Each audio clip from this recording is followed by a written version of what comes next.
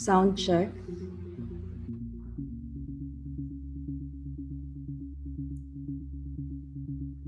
Sound check. Sound check. One, Sound two. check. Sound check.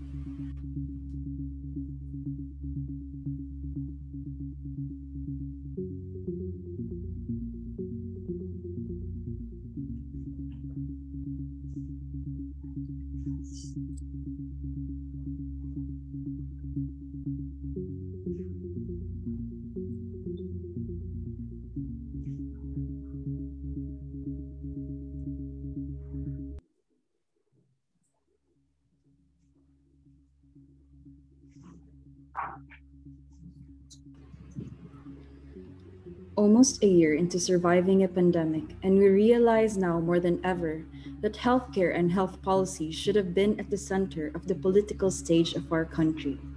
In just a few weeks, we will be hitting our quarantine anniversary, yet there's still no sight at the end of the tunnel of this country's battle against COVID 19. There's no denying that the pandemic opened our eyes to the current state of our country's healthcare system. One can't help but wonder if the people for the far-flung areas still receive the healthcare they are entitled to. In today's episode of TELMED About It, Cebu Institute of Medicine presents a talk on the Doctors to the Barrios program of the Philippines. Tune in and learn about the DTTB and how they're made to be. Disclaimer, what brings you in today is produced by the Association of Philippine Medical Colleges, Student Network Visayas, Regional Health Policy Committee, in partnership with Cebu Institute of Medicine and its participating organizations, Total Outreach for Community Health, and Alpha Mu Sigma Phi. The views and opinions expressed in this podcast are those of the speaker and host and do not necessarily reflect APMCS and Visayas, the participating medical school, and its partnering organizations.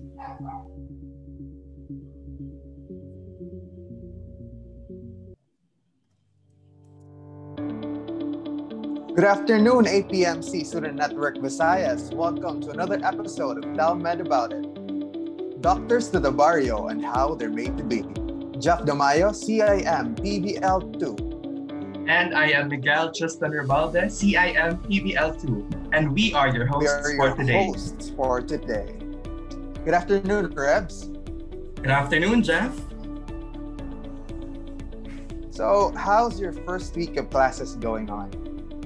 I mean, first week, it's getting back to the groove of things. We just had our break and now we're going back into the grind, into the med school grind. And how was your first week, Jeff? I mean, it's always the same every first week. I think it's always the hardest week in any start to the task because you always have that inertia. It's like a week of a break. In breaks, you read, but not as much as you would read on normal class days. So you'll have to adapt to that new level of reading. Speaking of adaptation, I think we've seen a lot of that during this time of the pandemic because before, you could just go out freely and we took that for granted. Now we have to go out and wear masks, even face shields. And that's how we adapted to going out in the middle of this pandemic where our health is at risk. Yes, Jeff, even us as medical students, we needed to adapt to the changing context here in our pandemic. Like personally, as a study outer who goes to study out almost every day, last year, now I don't get out at all. So I'm here just studying at home. and it really affected my studies. However, we are med students and we are made to be resilient and to adapt to the changes that we are experiencing now, especially during these times. Indeed, but adaptation could only go so far. Speaking of adaptation and pandemic response, what we've seen so far throughout this pandemic is really mind-changing. It's really eye-opening as to what's happening in our current society. What I often hear from people when they talk about the pandemic is that the pandemic is somewhat of a great equalizer because the same virus affects people similarly. But do you believe that to be true, Rebs? Is the pandemic a great equalizer? Honestly, in my opinion, I don't think it's a great equalizer because yes, we're facing the same virus. Yes, we're facing the same circumstances, but we all live in different contexts. We as humans, or we who live in these communities, we all have our own health status. We have different predispositions to disease, and that can affect our interaction with the virus. Even as communities, we see communities who are more equipped in terms of health system capacities. We also see communities that are not as equipped to handle this kind of emergency. Indeed, Rebs. In my opinion, as opposed to an equalizer, I think it's more of an amplifier. It amplifies already existing rifts or differences when it comes to access to healthcare as well as different social services. If you look at, for example, the simple going out to another place for your work, you need certain swab tests and all that. And these are expensive for specific people in different classes. While for other people, they could freely do that just to go out for vacation, right? So I think it amplifies already existing differences when it comes to access during this pandemic. Speaking of differences, most of the things we've seen throughout this pandemic are what we see in television or in social media, right? Because we can't go out anymore. I mean, our going out is limited. So most of what we see or what we know is just what we watch. And most of the coverage for this pandemic that we have seen is in large cities where the cases are very high, because these are also the places where hospitals are concentrated, which makes you wonder, how are those areas, small towns, far-flung barangays doing during this pandemic, considering they already have limited access, plus the reallocation of funds from health in order to control this pandemic. How do you think they're doing, Rebs? For me, I'm actually not sure, since after all, you just said it yourself, we only digest what we watch from social media, and the content that we have been getting from social media, from the media, is those large cities that are greatly hit by the pandemic in terms of numbers. However, if I would try to remember my college days and how to analyze rural health systems, I'd say that yes, there may be a possibility that the virus may have a hard time reaching those areas since they are relatively remote. However, once the virus enters those areas or causes an outbreak in those areas, there may be some health systems that are unequipped to address that concern, and that's where things get critical.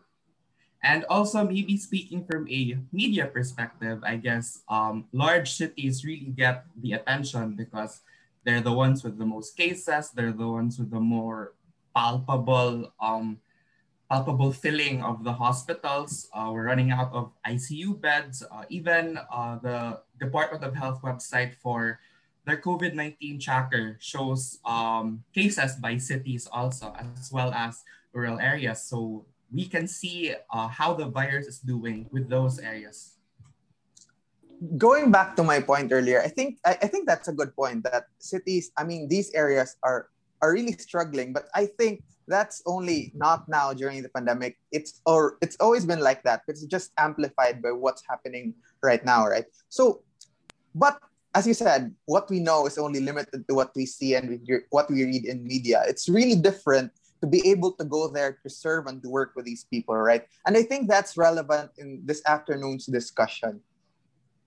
Yes, very much so. It is very relevant because today As what the intro spoke a while ago, we're going to be talking about the Doctors to the Barrios program by the Department of Health. And it is such an honor for our guest to be with us today to talk about the program. Indeed. What our guest this afternoon is a doctor to the barrio. So just to get it, just to inform people who don't know what this program is, I'm just gonna give what DTTB means. It means a doctor to the barrio. Specifically, what they are, what they do, and how they become one. That is what we are going to talk about this afternoon.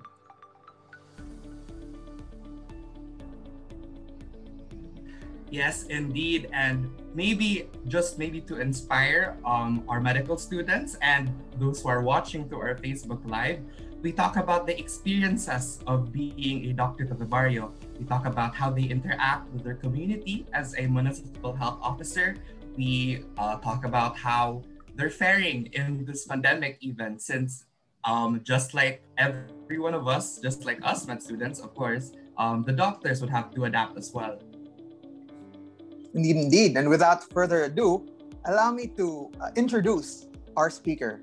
He is a graduate of BS Medical Technology cum laude from the Silliman University, graduated Doctor of Medicine from the Cebu Institute of Medicine, and currently taking up Masters in Public Health from the University of the Philippines, Manila. Ladies and gentlemen, please welcome Dr. Alfie Calingacion. Good afternoon, Doc. Hello, good afternoon. Good afternoon, Jeff. Good afternoon, Rebs. Good afternoon, Doc. How are you doing, Doc? I'm fine. Thank you very much for asking. Seeing both of you makes me miss CIM more.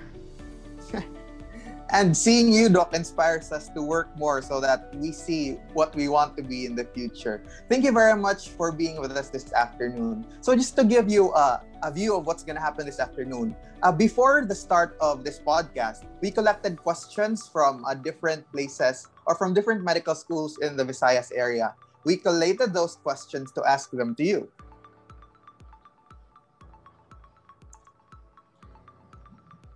And with those questions, Doc, we hope that we get to answer them. And there's really no need to worry. This is just a smooth sailing conversation. And there's no need to be too formal for us. After all, the goal of this podcast is to inform our fellow medical students as well as those who are interested to work in public health. Thank you very much for this opportunity to speak to everyone, to young, brilliant minds like you, to talk about something that I'm passionate about, something that is close to my heart, which is community medicine or public health in general. Thank you, Doc. Now, shall we proceed to the first question? The first question we were asked is on the doctor to the barrio and how they're made to be. Can you give us a general perspective of what the Doctor to the Barrio program is? All right. The Doctor to the Barrios program, or simply DTTB, was established under the previous DOH Secretary, Dr. Juan Fabier, in 1993. And its main objective is to address the lack of doctors practicing in rural communities in the Philippines. And since then, there are about 38 batches already who have been deployed to various geographically isolated and disadvantaged area, or what we term as GIDA in the Philippines, to work as a primary care and public health physician. This is deployed all over the Philippines from Batanes all the way to Tawi-Tawi. And the main objective of the program was to ensure quality healthcare services being rendered most especially our depressed, marginalized, and underserved areas through the deployment of a competent and community-oriented doctor. Basically, that is the gist of what the DTTB program is all about by the Department of Health. Seems like a very noble job, but also seems very challenging. Isn't it, Rebs? Yes, it does seem challenging indeed, because you don't just work as a physician for the people. Instead, you work with the community to build a sustainable and strong health system so that in the future, or if there are any emergencies or any emerging cases like this one, like the pandemic we're facing right now, the health system can be ready. It really begs me to question, Doc, for example, Jeff and I are currently medical students, and we're interested to become a doctor to the barrio. What are the qualifications? I think I've also heard about the DOH scholars. Is this program only exclusive to DOH scholars, or can other future physicians that are interested apply for it as well? So basically, the minimum requirement for any applicant, any physician who wanted to be a doctor to the barrio, is to pass the physician licensure examination, or the PLE. As well, he must be certified to be a good moral character and physically and mentally fit. And of course, I think the most important is that he or she is willing to work on depressed and hard to reach areas for at least 3 years, and with a very keen interest on public health. Now, going back to the question if it is exclusive to DOH scholars, in a general context, there are two types of doctors to the barrios. We have the DOH scholars, as mentioned. These scholars are required to undergo the DTTB program right after passing the physician licensure examination. While the second set of DTTBs are the walk-in DTTBs. These are not required to have the program, but rather have the passion to serve the community, most especially the less privileged population in the Philippines. For an example, is a walk-in DTTB. I personally applied to the program, just like you apply for a residency training in an hospital. Thank you for that answer, Doc. Because we received a question from one of the medical schools, I think a DOH scholar, who asked if DOH scholar could delay going as a doctor to the barrio and take residency first. Okay. But I think, Doc. Yes, Doc. Sorry. As mentioned, the DOH scholars are required to pursue the DTTB program, or what we term as the return of service, right after passing the physician licensure examination.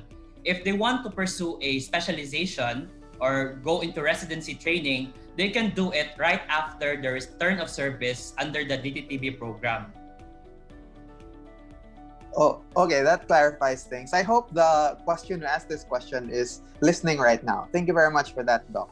Now we have another question asking if the people under the DTTB are required to take public health management courses during their service. Right. So one benefit of being a doctor to the barrio is a chance for a sponsored master's degree program by the Department of Health. So in the previous years, the master's program is under the Development Academy of the Philippines, or DAP, in Tagaytay, with a master's degree in public health, major in health systems development. But starting batch 36, that was around 2019, the master's program of the DTTB students are now being handled by the University of the Philippines, Manila, still with a master's in public health, major in health systems development. But this is given to you, not required, but it is not also compulsory, but it is up to the DTTB if he or she would want to have a master's degree program. And as for me, I would recommend those who are in the program to have the master's degree, because it is a opportunity to develop, to hone our knowledge about public health, since we are serving the community. Yes, coming from a health systems management course in college, I can say for sure that being a clinician is different from being a public health professional, and that is and it is helpful for those who are in the program to take a master's in public health, which is currently handled by UP Manila, correct, Doc? Yes.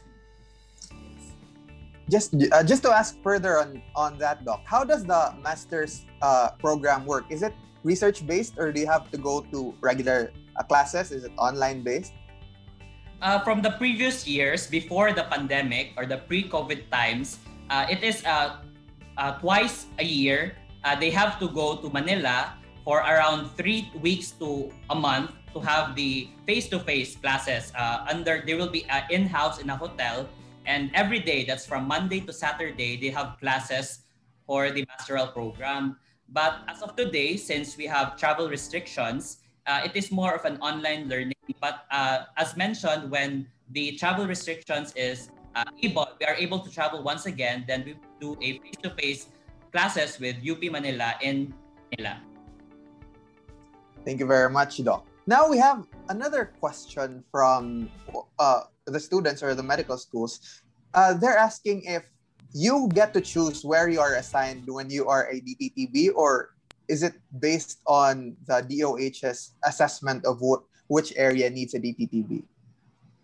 Okay, this question is also frequently asked by a lot of people, especially those who are aspiring to be a DTTB, because the area you will be assigned is also very important and crucial. So during our time, when we joined the program, it was still the National Office of the Department of Health who handles the screening and employment process. So when we passed our application in the National Office, we also had our interview and examination in the National Office of the Department of Health. And after getting into the program, all accepted DTTBs were gathered in one place to have a national orientation. And during this time, during the national orientation, a set of municipalities already given to the batch designated by the Department of Health. So it is up to the batch on the decision making how or who will be assigned to these areas. So the Department of Health already chose specific areas, those who really need to have a doctor.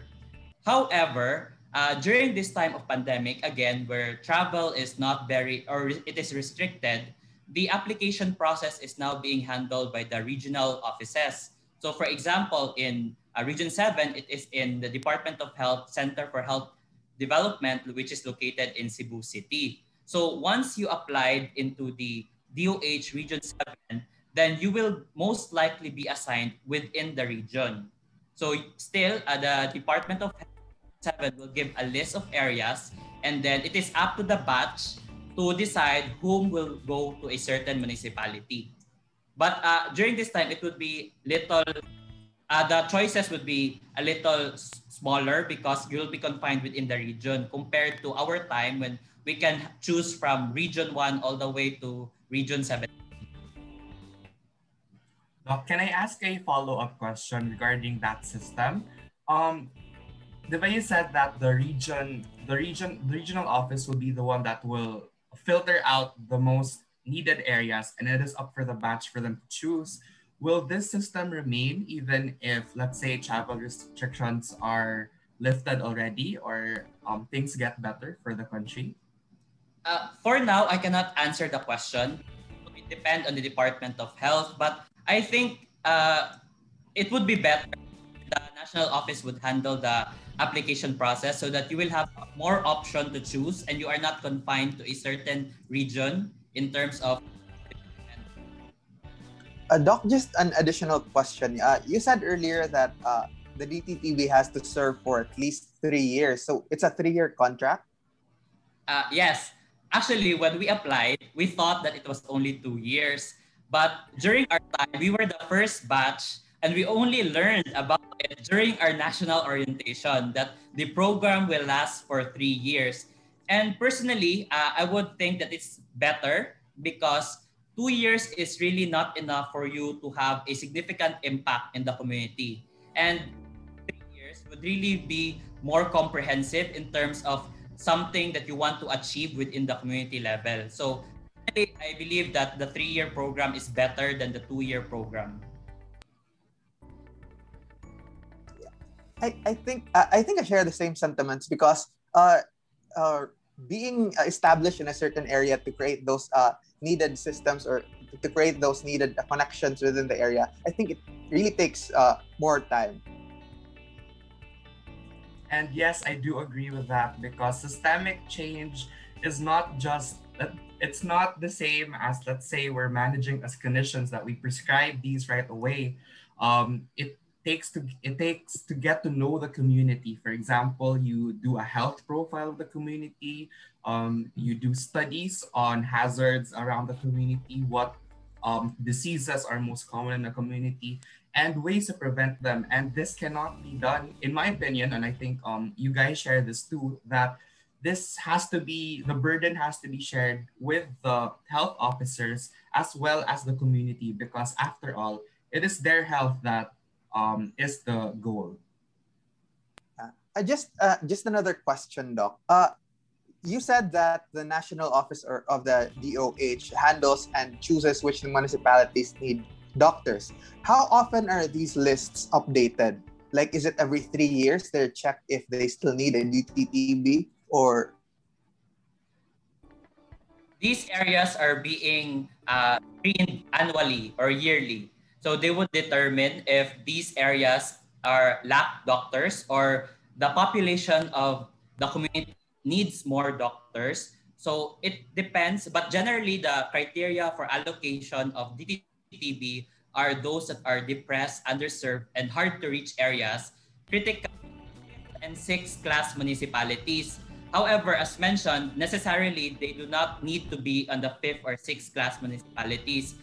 Even a first class or second class municipalities can be given a DTTB as long as there will be additional doctor is needed in order to achieve the doctor to population ratio, which is one doctor to every 20,000 population. on that question, Doc, in the current state of the Philippines, are we achieving that ratio nationally? No. By studies, the current ratio that we have is one doctor is to 33,000 population. So we really need more doctors in the public health aspect in able to achieve this ratio of 1 is to population. And also, I think there's more to that ratio because we don't know the densities of doctors based from those who are mostly in cities, those who are specialists. We also don't know if that ratio still applies to the most remote areas in the country. So yes, there's a lot to be done, and I hope that a lot more medical students are interested to take public health and community medicine in the future. Speaking of interest to be a part of the DTTB program, you mentioned earlier, Doc, that you took up the DTTB program right after you graduated. If you could go back, or if you could talk to new graduates now, would you tell them to go directly to DTTB before taking up a residency course, or would you suggest to take up a residency or a specialization first before going to the DTTB? I think just like any other PLE passers, I also had my fair share of difficult times of thinking and rethinking what path I should proceed. Should I go immediately to residency training, or should I take a year off or do a moonlighting stint, or will I apply through the DTTB? Considering all my options during that time, my passion for serving the community prevailed. So that is why I applied for the DTP program right after passing the PLE. Now, regarding the question, if a certain doctor already had a plan and decided on a certain career path, whether he or she want to be a pediatrician or a surgeon or an internist, then go for it. But if you are still in confusion of what residency training program, or you have the passion of helping the marginalized sector in the Philippines, then I would definitely recommend the program. Thank you, Doc. I think Rams needed that answer because he mentioned in our talks before this that he actually wanted to be a DTTB. Yes, that was one of my options when I was considering my path post-college. So yes, I applied to a medical school, but after that, what next?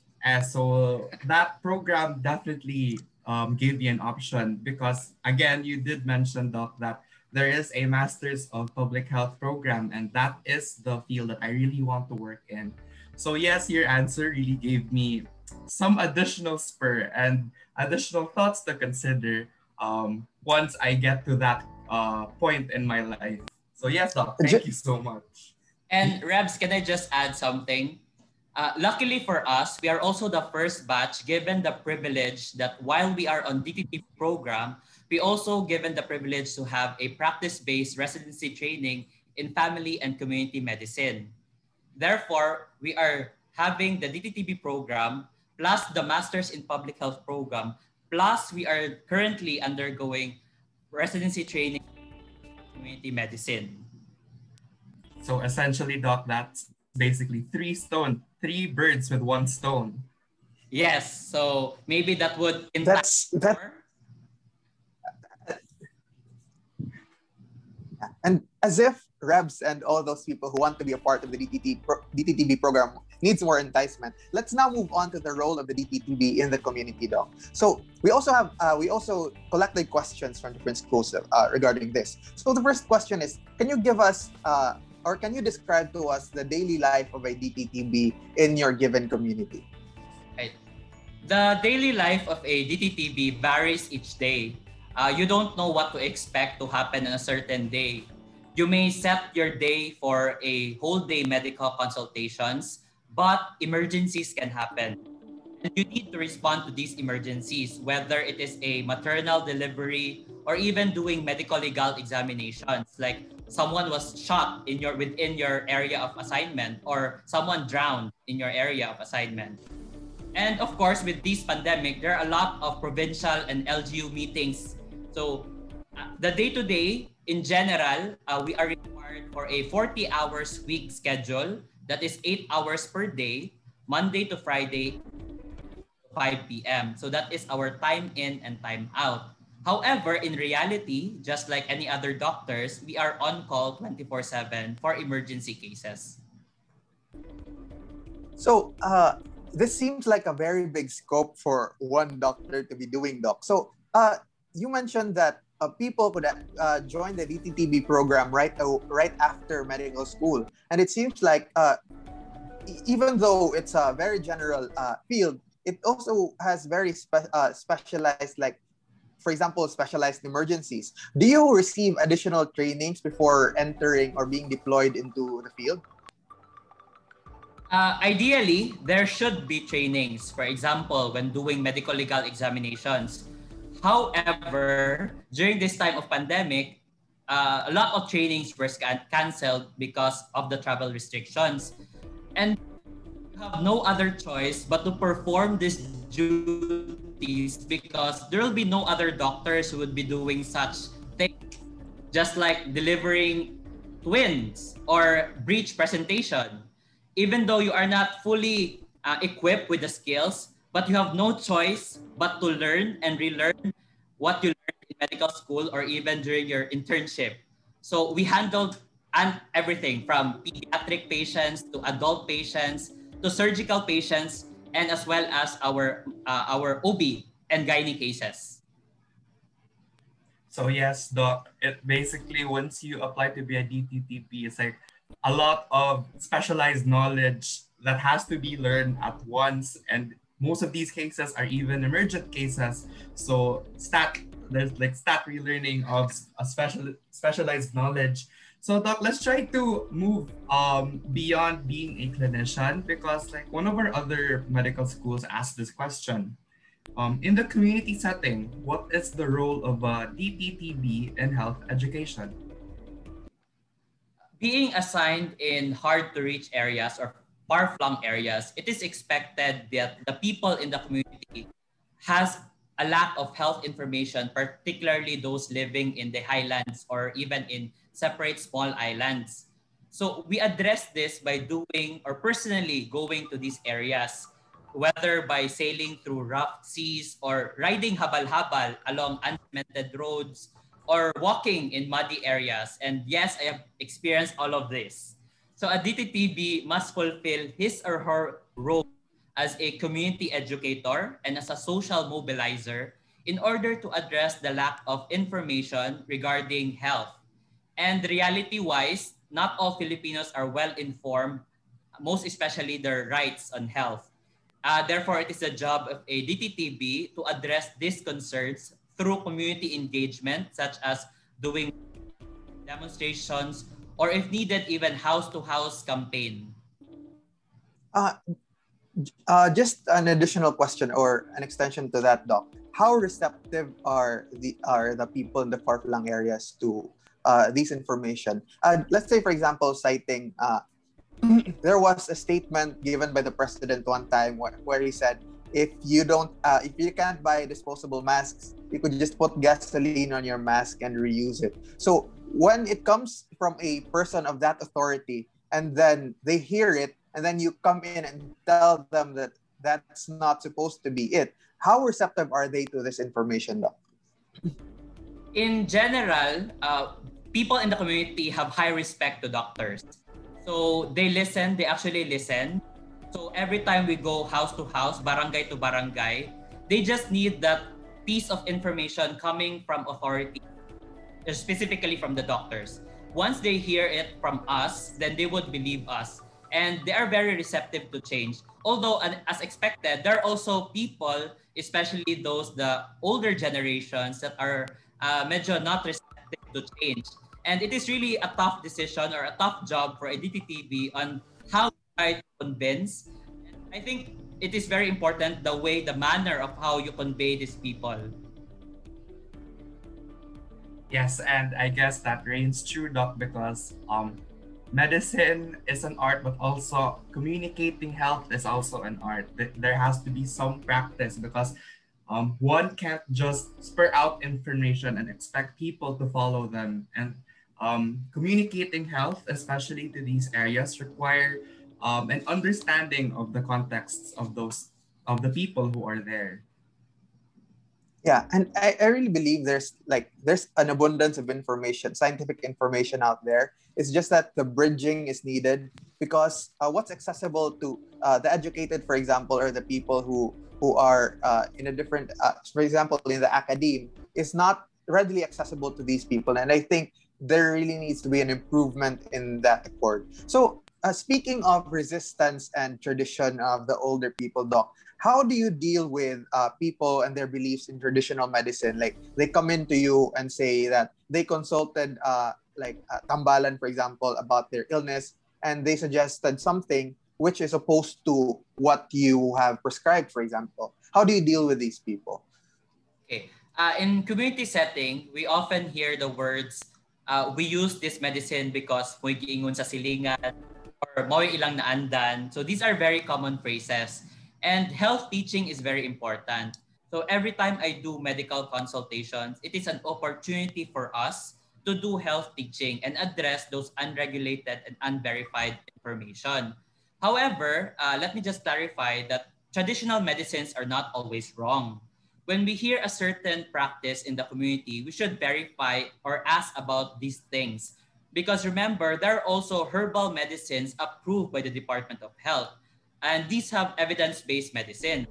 The use of lagundi for treatment of cough. So do not always disregard these traditional medicine or traditional things that they do. Always ask first if how and who did they prepare these herbal medicines, and of course try to adjust if it needs to be addressed.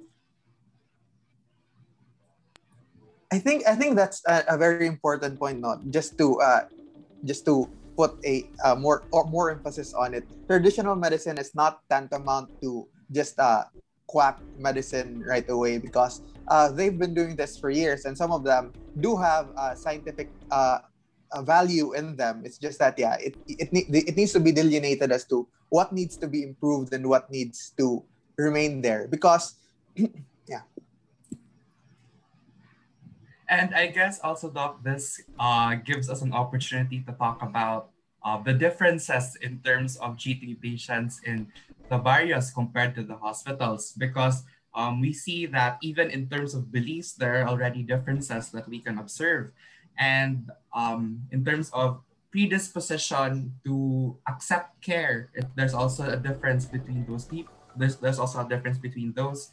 So, Doc, what can you say are significant differences in between treating patients in the barrios in those areas compared to, let's say, hospitals? I think the most significant difference between patients in the barrios and treating in the hospital is that we in the barrios are being overly resourceful. As doctors, we are trained to be resourceful in our medicines, in our medical equipments, most especially in the government hospitals compared to private hospitals. But in the community setting, we have to go beyond the normal resourcefulness. We have to work with a very, very, very limited supply of medicines and medical supplies and equipment. And knowing that these populations that we are serving cannot even afford the basic medical health care or hospitalizations. So the big difference between that is we have to be overly resourceful with the things that we have. Speaking of limited resources, Doc, how about how do you, for example, there's a patient in a far-flung barrio who needs certain medication like every day, and does the DOH provide certain medications, maintenance medications to these people? Yes, there are certain medications that are being free by the Department of Health, but of course, not all medications are being given for free.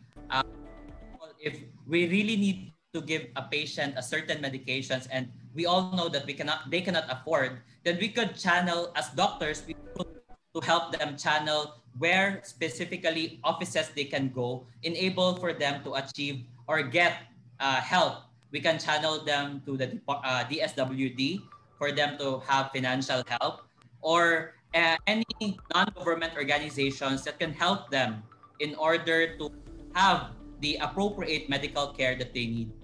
But likewise, as mentioned, as Doctor to the Barrios, we should also know when to refer the patient to a higher facility. It is not always being a hero that, yes, I can handle this kind of case. It is, we also have medical knowledge that we cannot do this anymore. There is a need for a higher private or higher public or private facility for enable for the patient to have an access to healthcare, better healthcare access. So it is also our job to refer the patient from the barrio to the tertiary or secondary hospital or even district hospitals. So we really work as a whole, not just clinical, but also in the medical aspect. And yes, Doc, I think that's true because especially faced with a context or an area where things used for health aren't as accessible, there is a need to be resourceful and there is a need to strengthen the system so that appropriate care can be given to our constituents in the community.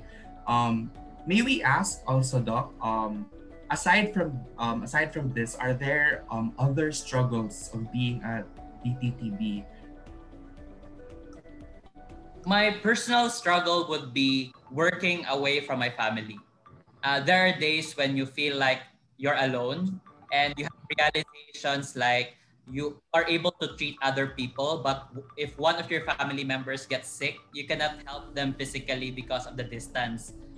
Other struggle would be siguro in terms of medical knowledge, because as doctor to the barrio, we are also limited with our medical knowledge. We are still general practitioners, so we have to use our resources. We have to tap with our friends who are undergoing residency training, and it is not a bad thing after all to ask for help.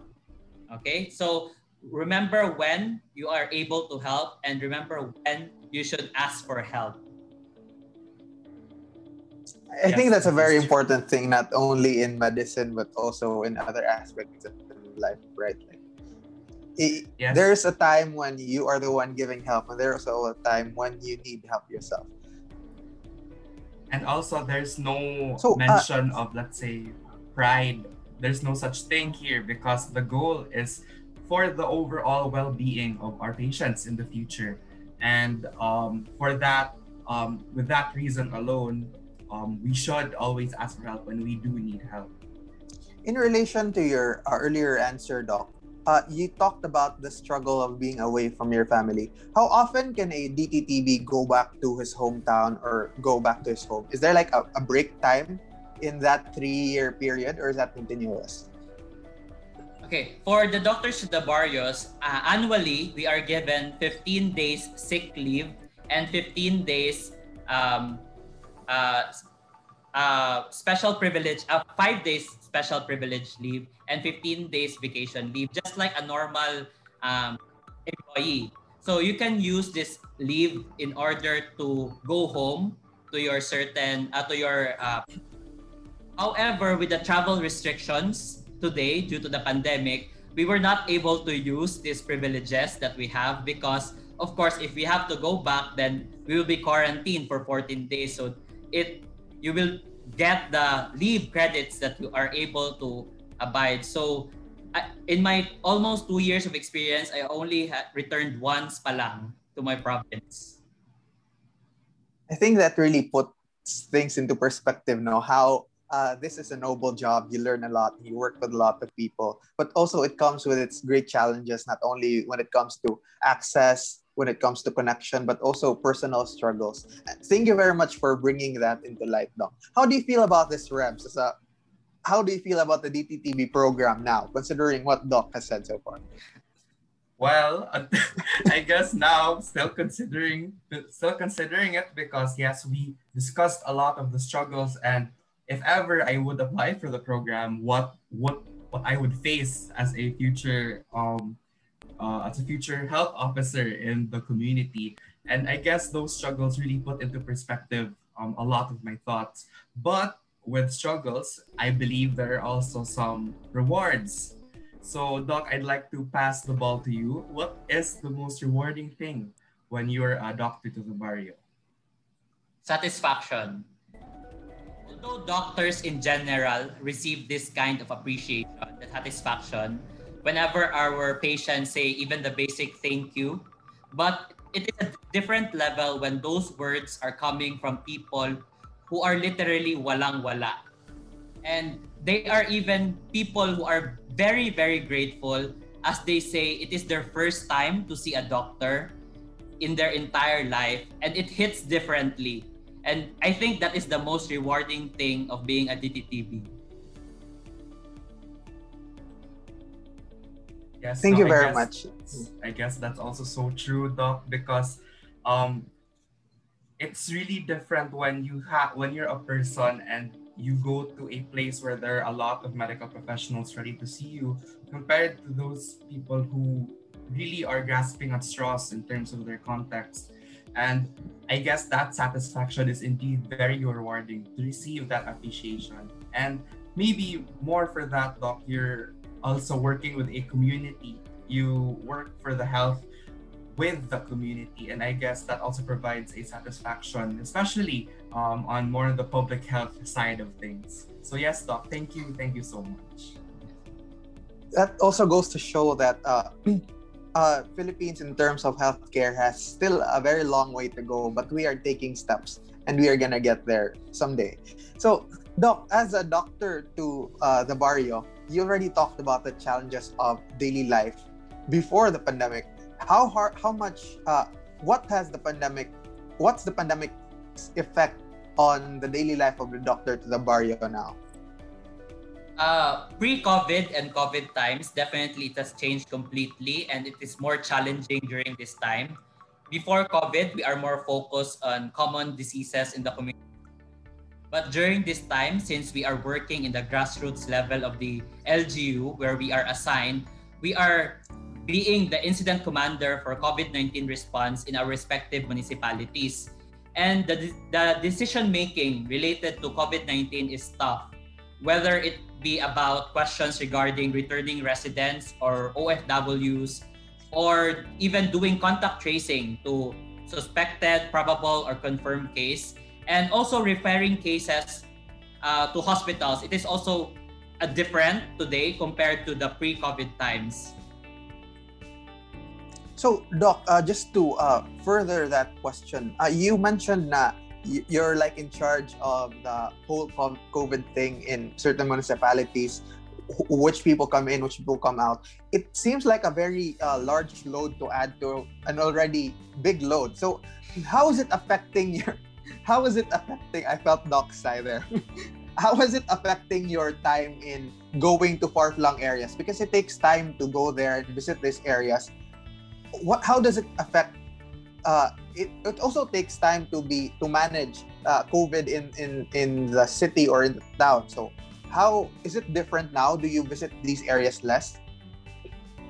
Sadly, yes. because of the ongoing pandemic, as much as we want to have a schedule in going to far-flung areas, like we wanted to do it MWF or TTH, for example, but because of the added workload of this COVID-19 response, then we are able to go to these areas in, let's say, once a week or let's say twice a month, which is for us very depressing to say, because as Doctors to the Barrios, that is hopefully our main goal, to be able to address the healthcare to these far-flung areas. But because we also need to address other issues such as the COVID-19 response, then we are able to lessen our load when we go to certain far-flung highlands or other islands.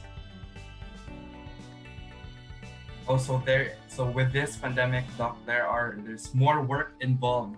It's not just common cases anymore. There's also handling things in terms of prevention and capacity building for the community and the health system, which would warrant a stronger health workforce to handle it.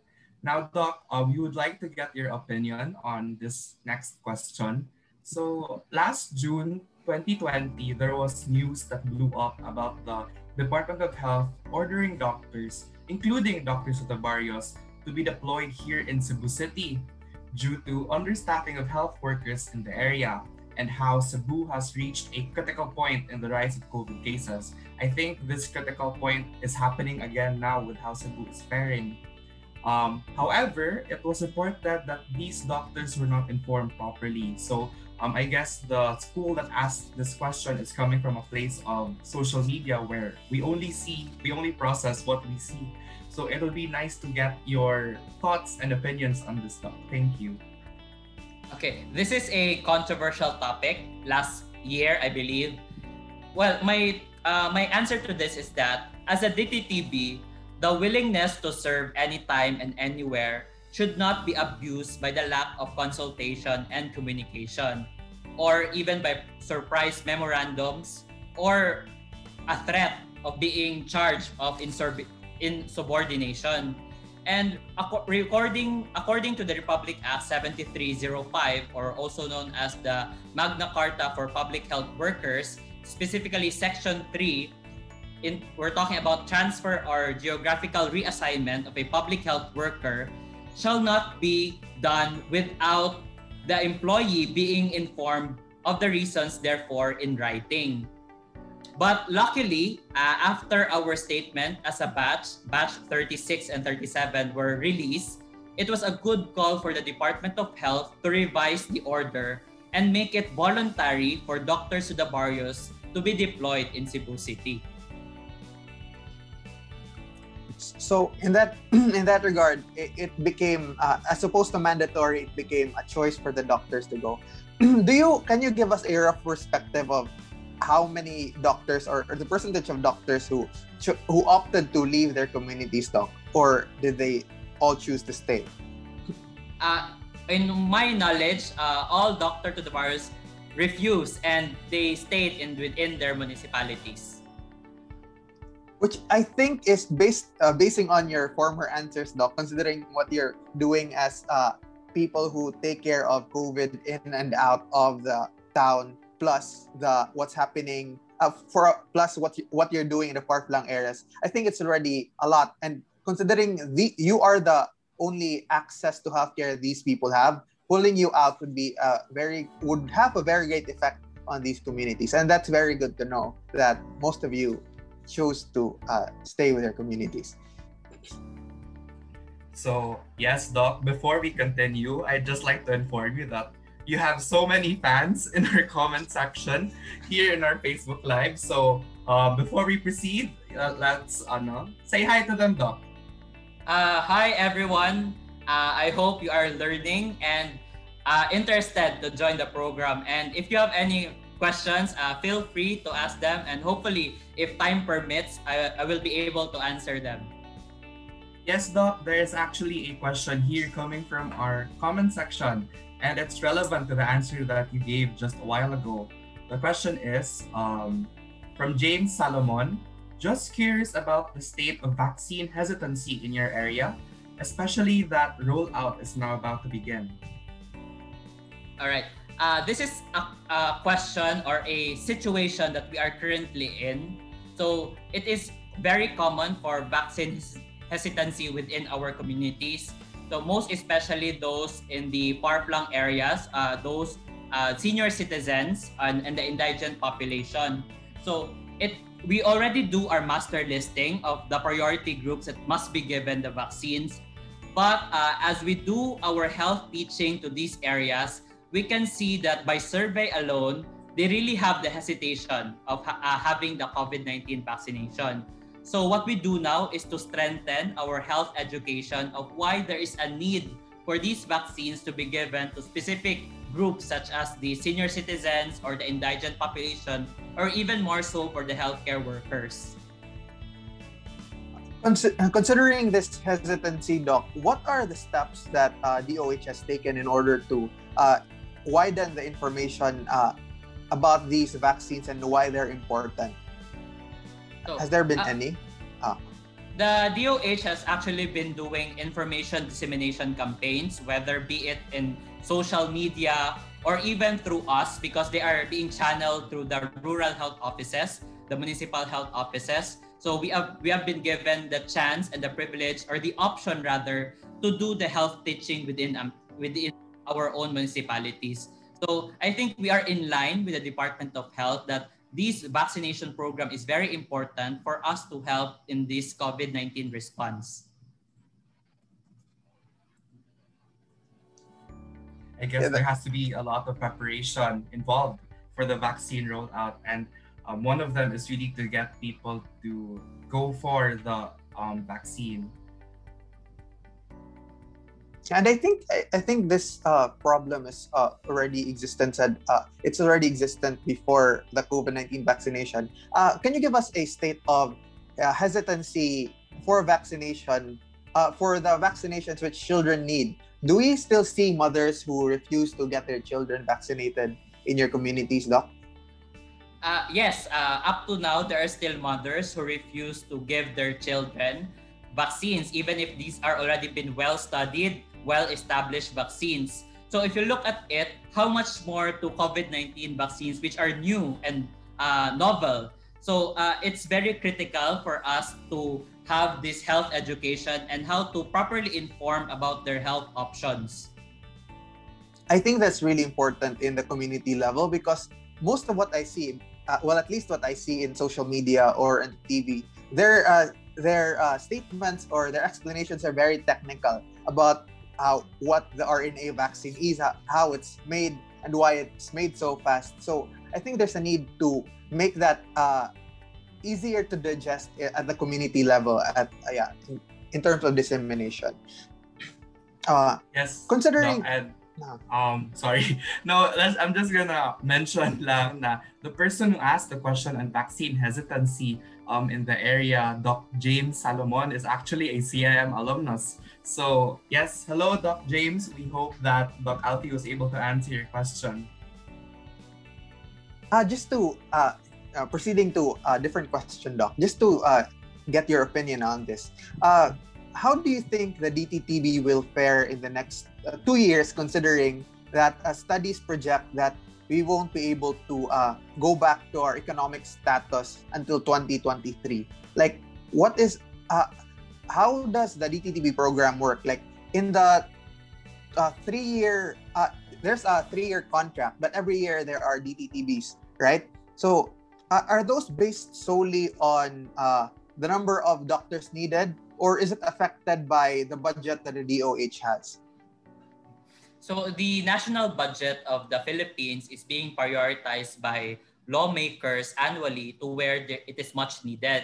And I think that a nation is built with human resources to be able to properly function. And as they say, health is wealth. And it has been 38 years since Dr. Juan Fabier established the DTTB program. And up to this day, the DTTB program is still here, standing still, serving the community. So with that in mind, I believe that the national government, particularly the Department of Health, have allocated right amount of funds for the program, because it wouldn't last long, this long 38 years, if it wasn't a priority, it being priority by the Department of Health. And even during this time of pandemic, the application process is still here. And in fact, in Region 7 alone, we have 10 new DTTBs serving the region. So I guess the program is very strong, and hopefully it would continue for a longer years or even a century if possible. I think that's a very good thing to hear now, considering the people, the state of mind people are in right now. They're in a state of uncertainty, and that statement gives us some sort of ease that our communities in the far-flung areas will continue to be served for the years to come, even with the difficulties. Yes, and it's also nice to know that there are doctors that are still very willing to serve the communities. Even though we are in this pandemic right now, there are 10 applicants, right, Doc, that are willing to go through this program. And I hope that more in the future will be interested, because I certainly am.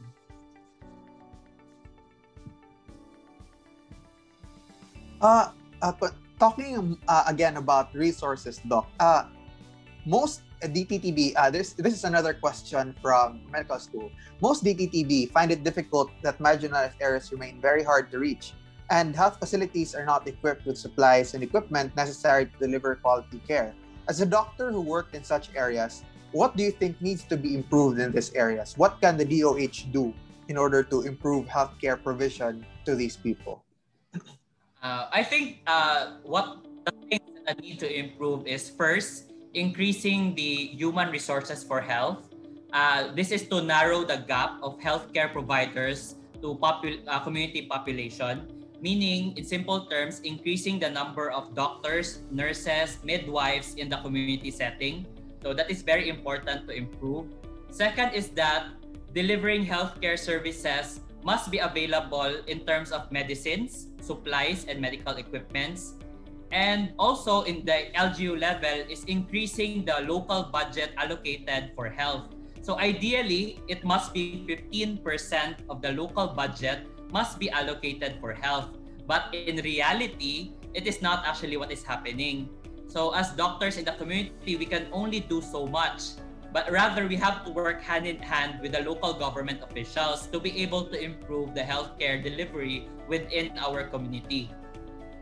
On that note, Doc, considering this, just a commentary now, this really shows that people who say health is not political, you should reconsider that statement, because health is greatly affected by politics. So considering that, Doc, during these budget hearings for the municipality, are the doctors of the barrio consulted about the allocation for health or what's needed in the community? Yes, there is what we call local health board. If the LGU tackles concepts that are related to health, then most definitely the doctor in that municipality is included in that conversation. And it is really up to the doctor how to defend why these certain medications or equipment is needed within the community, why we need to build more health stations, why we need to address this kind of medical concern.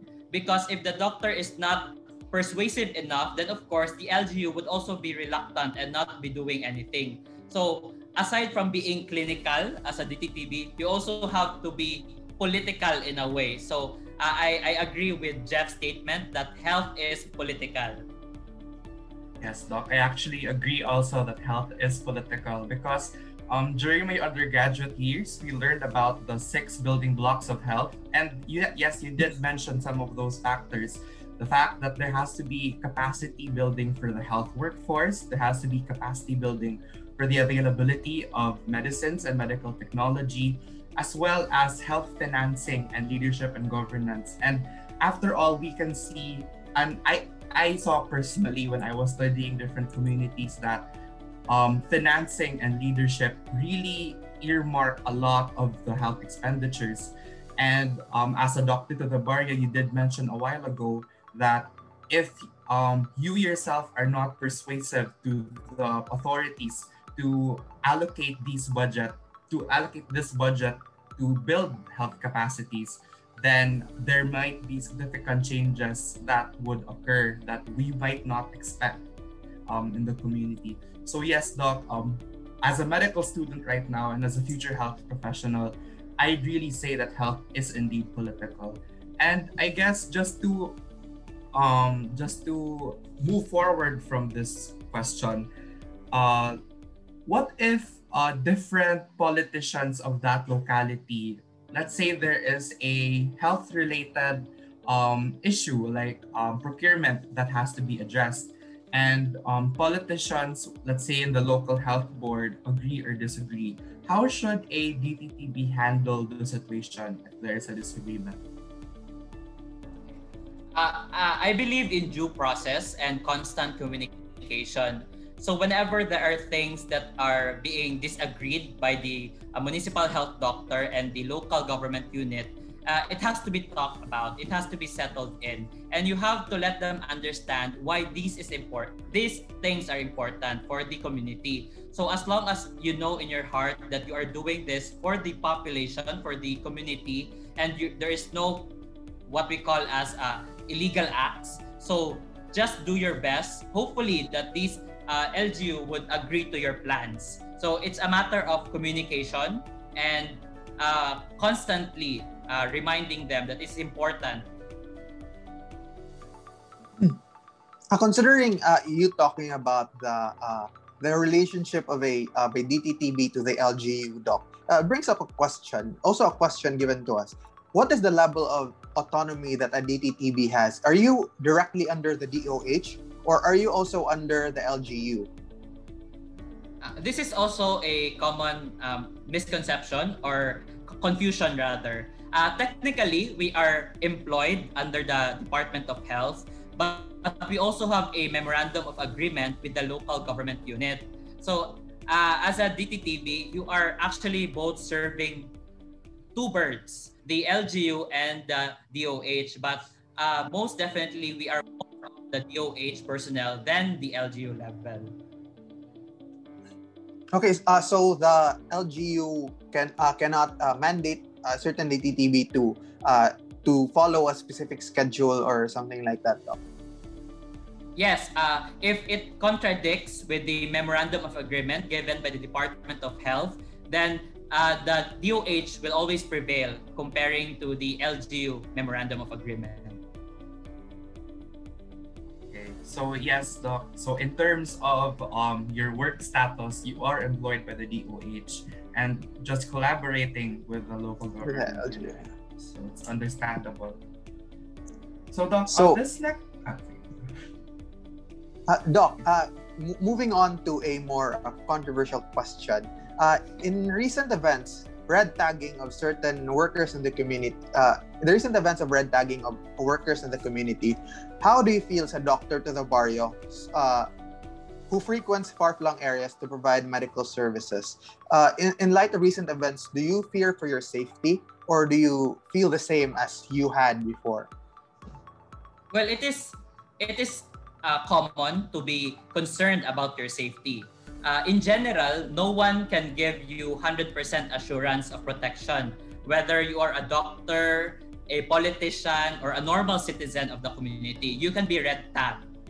But with the DOH, it is specifically written in our memorandum of agreement that anything that is threat to the safety of the DTTB, then he or she can be immediately or automatically pulled out from that municipality. So safety is a number one concern.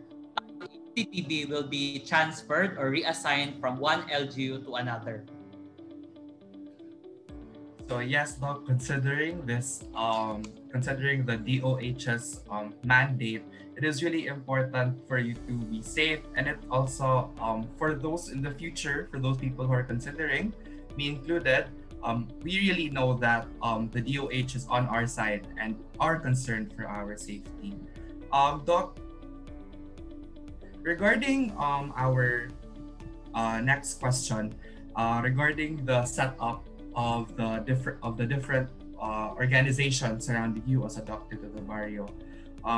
Some, again, as what we see things from social media, and we see that doctors to the barrios are, let's say, unwilling pawns, or we can say Controversial members of question. the workforce, like medyo strong wording siya, pero let's just go with it in this time of the pandemic. So what is your opinion regarding this? So the term unwilling pawns, I think not with that particular intention.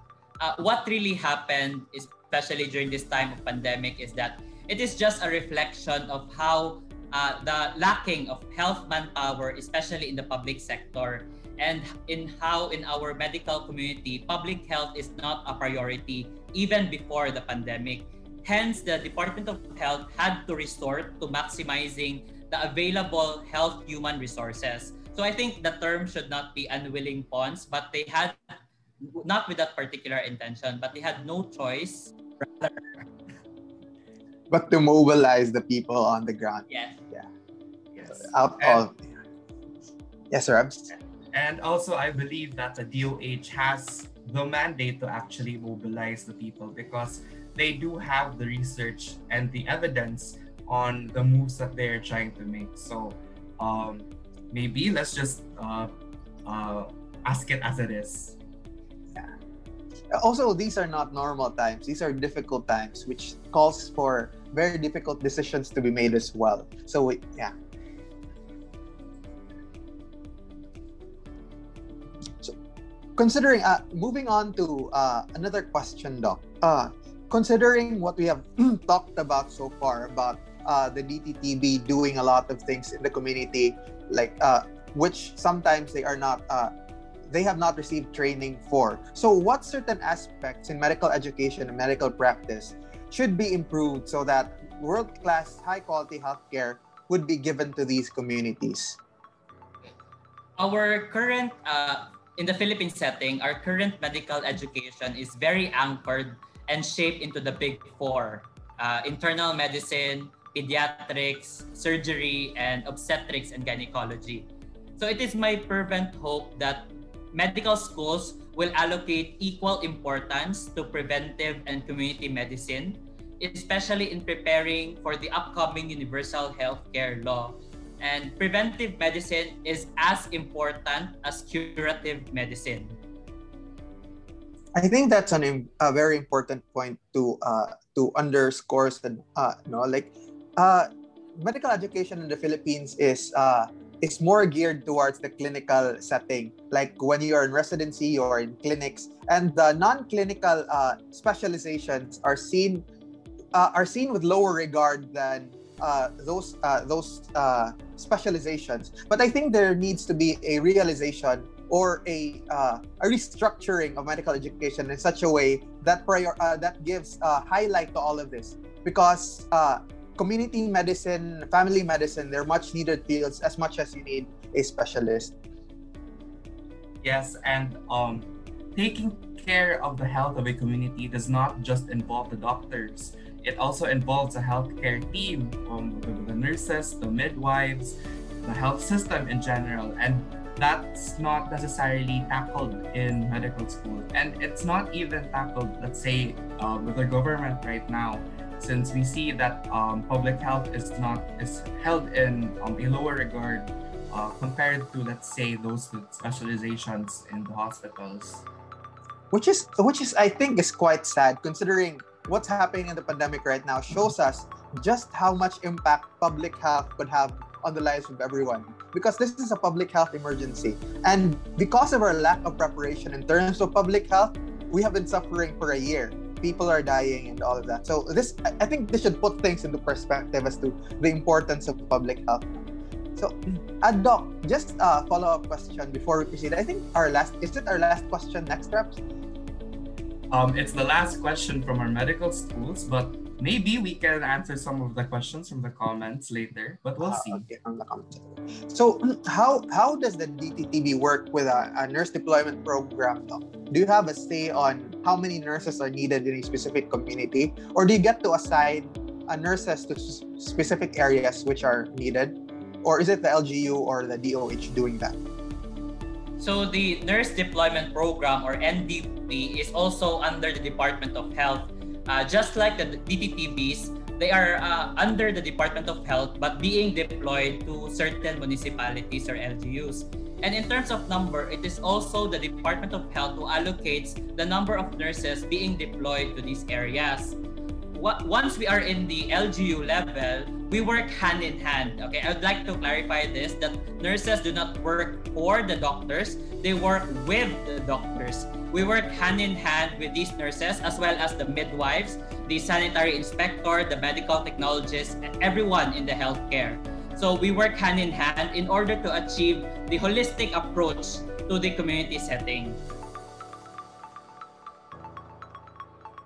Yes, if the ultimate goal is the health of the community, the health of the patient, it has to be a collaborative effort with the doctors, the nurses, the midwives, and everyone involved in the health system.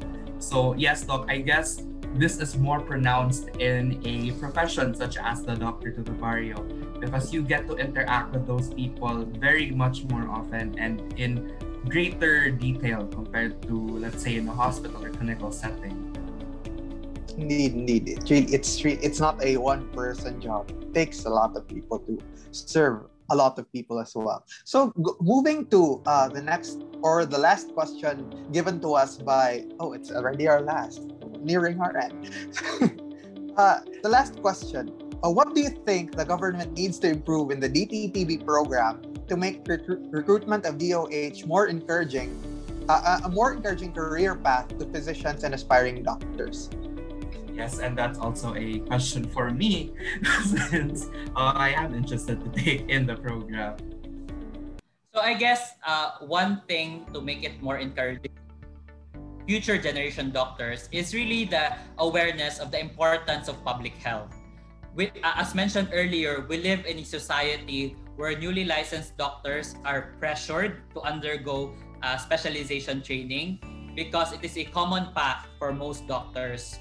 Although we respect and highly understand the importance of specialized doctors as well, but aspiring doctors should realize that hospital is not the only path for a doctor. You may proceed to clinical research, you may proceed or even to public health or serving the community, and which is both important and as important as going to residency training. So yes, we have to know how important it is to serve the communities, and that is very much more pronounced now that we're in the pandemic. We see the groups of people, the minorities, those who are marginalized, those who are most affected by this pandemic, and how they themselves really need the assistance coming from a program such as the Doctors to the Barrios. So with that, Doc, thank you so much for your answer. Thank you, Doc. Just one more. I think it's also important to underscore that doctor's statement also connects to what he said earlier about the need for a certain doctor-to-patient ratio and the career path which doctors take. Many doctors take the clinician path, and not all people who need service are able to go to these specialized hospitals where they are in. So I think that's also an important way of looking at the ratio. 1 is to 33,000, but not every one of those doctors are able to serve the number of people which need service. So we really have a lot to improve as a community. Perhaps, do we have any questions from the comment section of the live? Do we? Let's check out the live if there are.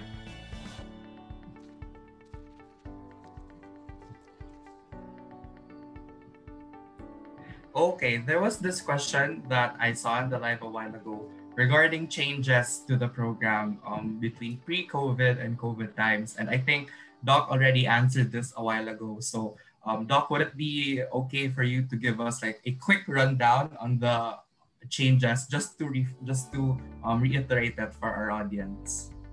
Okay, there are a lot of changes actually in the DTTB program. First of all is the selection process. As mentioned earlier, before COVID, it was the national DOH that handles the application process. But now, due to travel restriction, it is being given to the regional offices. So that is the number one change in the DTTB program. Secondly is also in terms of our master's degree program. Instead of doing it in a face-to-face manner, we do it in a online modular approach. But hopefully, we'll be able to go to Manila once again to able to have the face-to-face interaction with our mentors from the University of the Philippines. Also, in terms of work, very different. Instead of we are more focused on the building and rebuilding the community aspect, but now we are half-hearted to concern about COVID-19 response, and as well as doing what we are passionate about, which is serving the community instead about their healthcare needs. So a lot of changes compared to pre-COVID and COVID times. So if I may, that is why it is very important that every one of us must have the COVID-19 vaccination if we need to go back to what we call as our normal life, are transitioning back to our normal life. So I'd like to segue the importance of COVID-19 vaccination at this time. Thank you. Thank you very much, Doc. Now, we have, I think, another question from the comments section. This question comes from Haziel Huevos. Doc, stay-in po ba kayo sa municipal health office? Do they provide a place for you when you are a DTTB? Okay.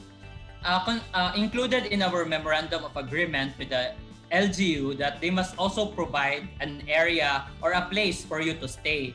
So ideally, in our case, when we arrive at our own municipalities, you may spend at least a night or two or even a week most in your RHUs, because it is the time that you will look for an area where you will be renting either an apartment, a house, or a boarding house.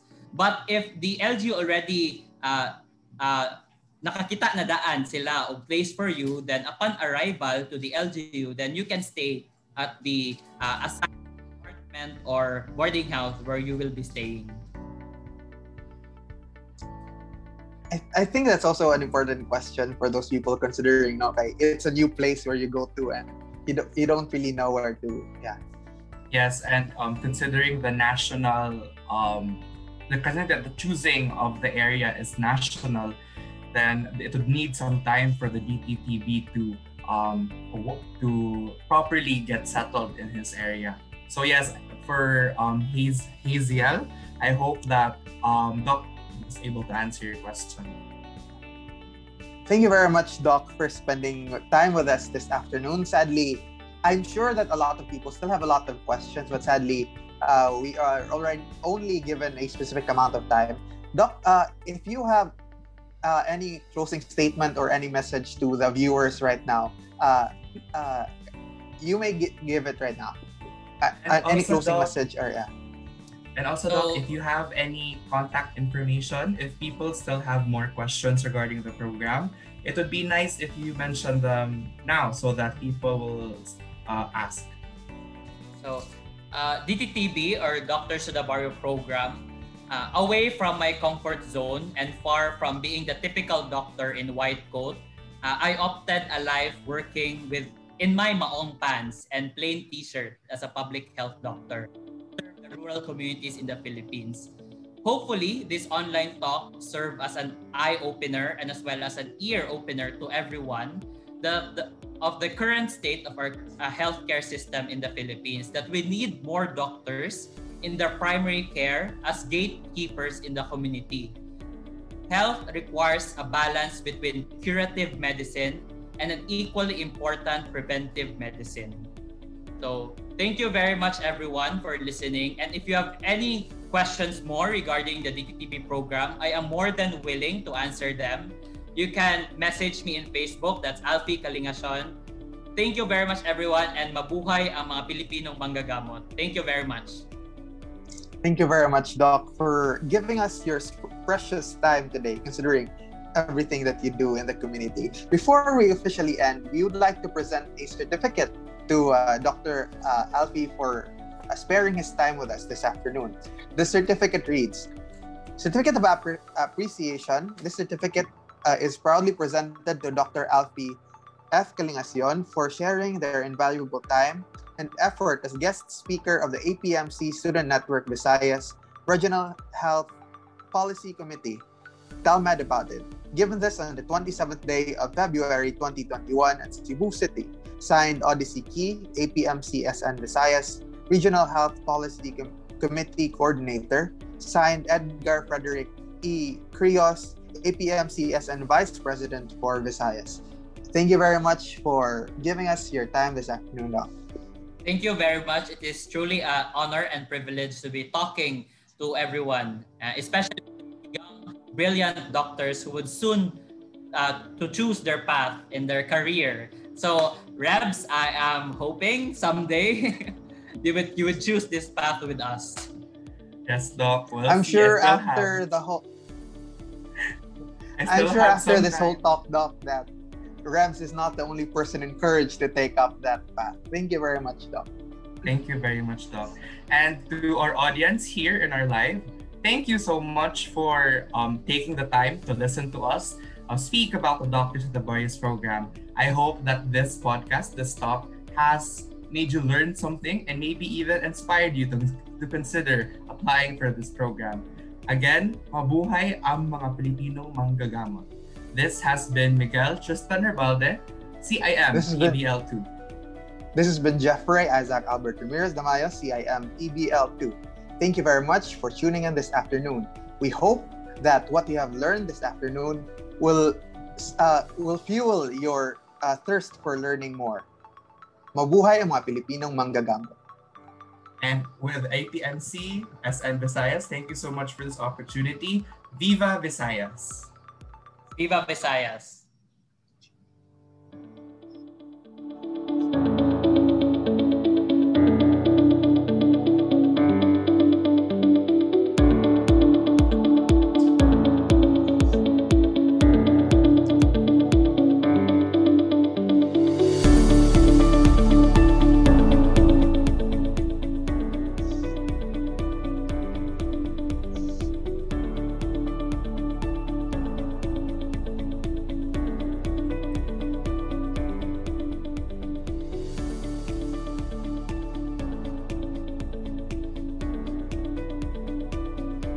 Of the Doc.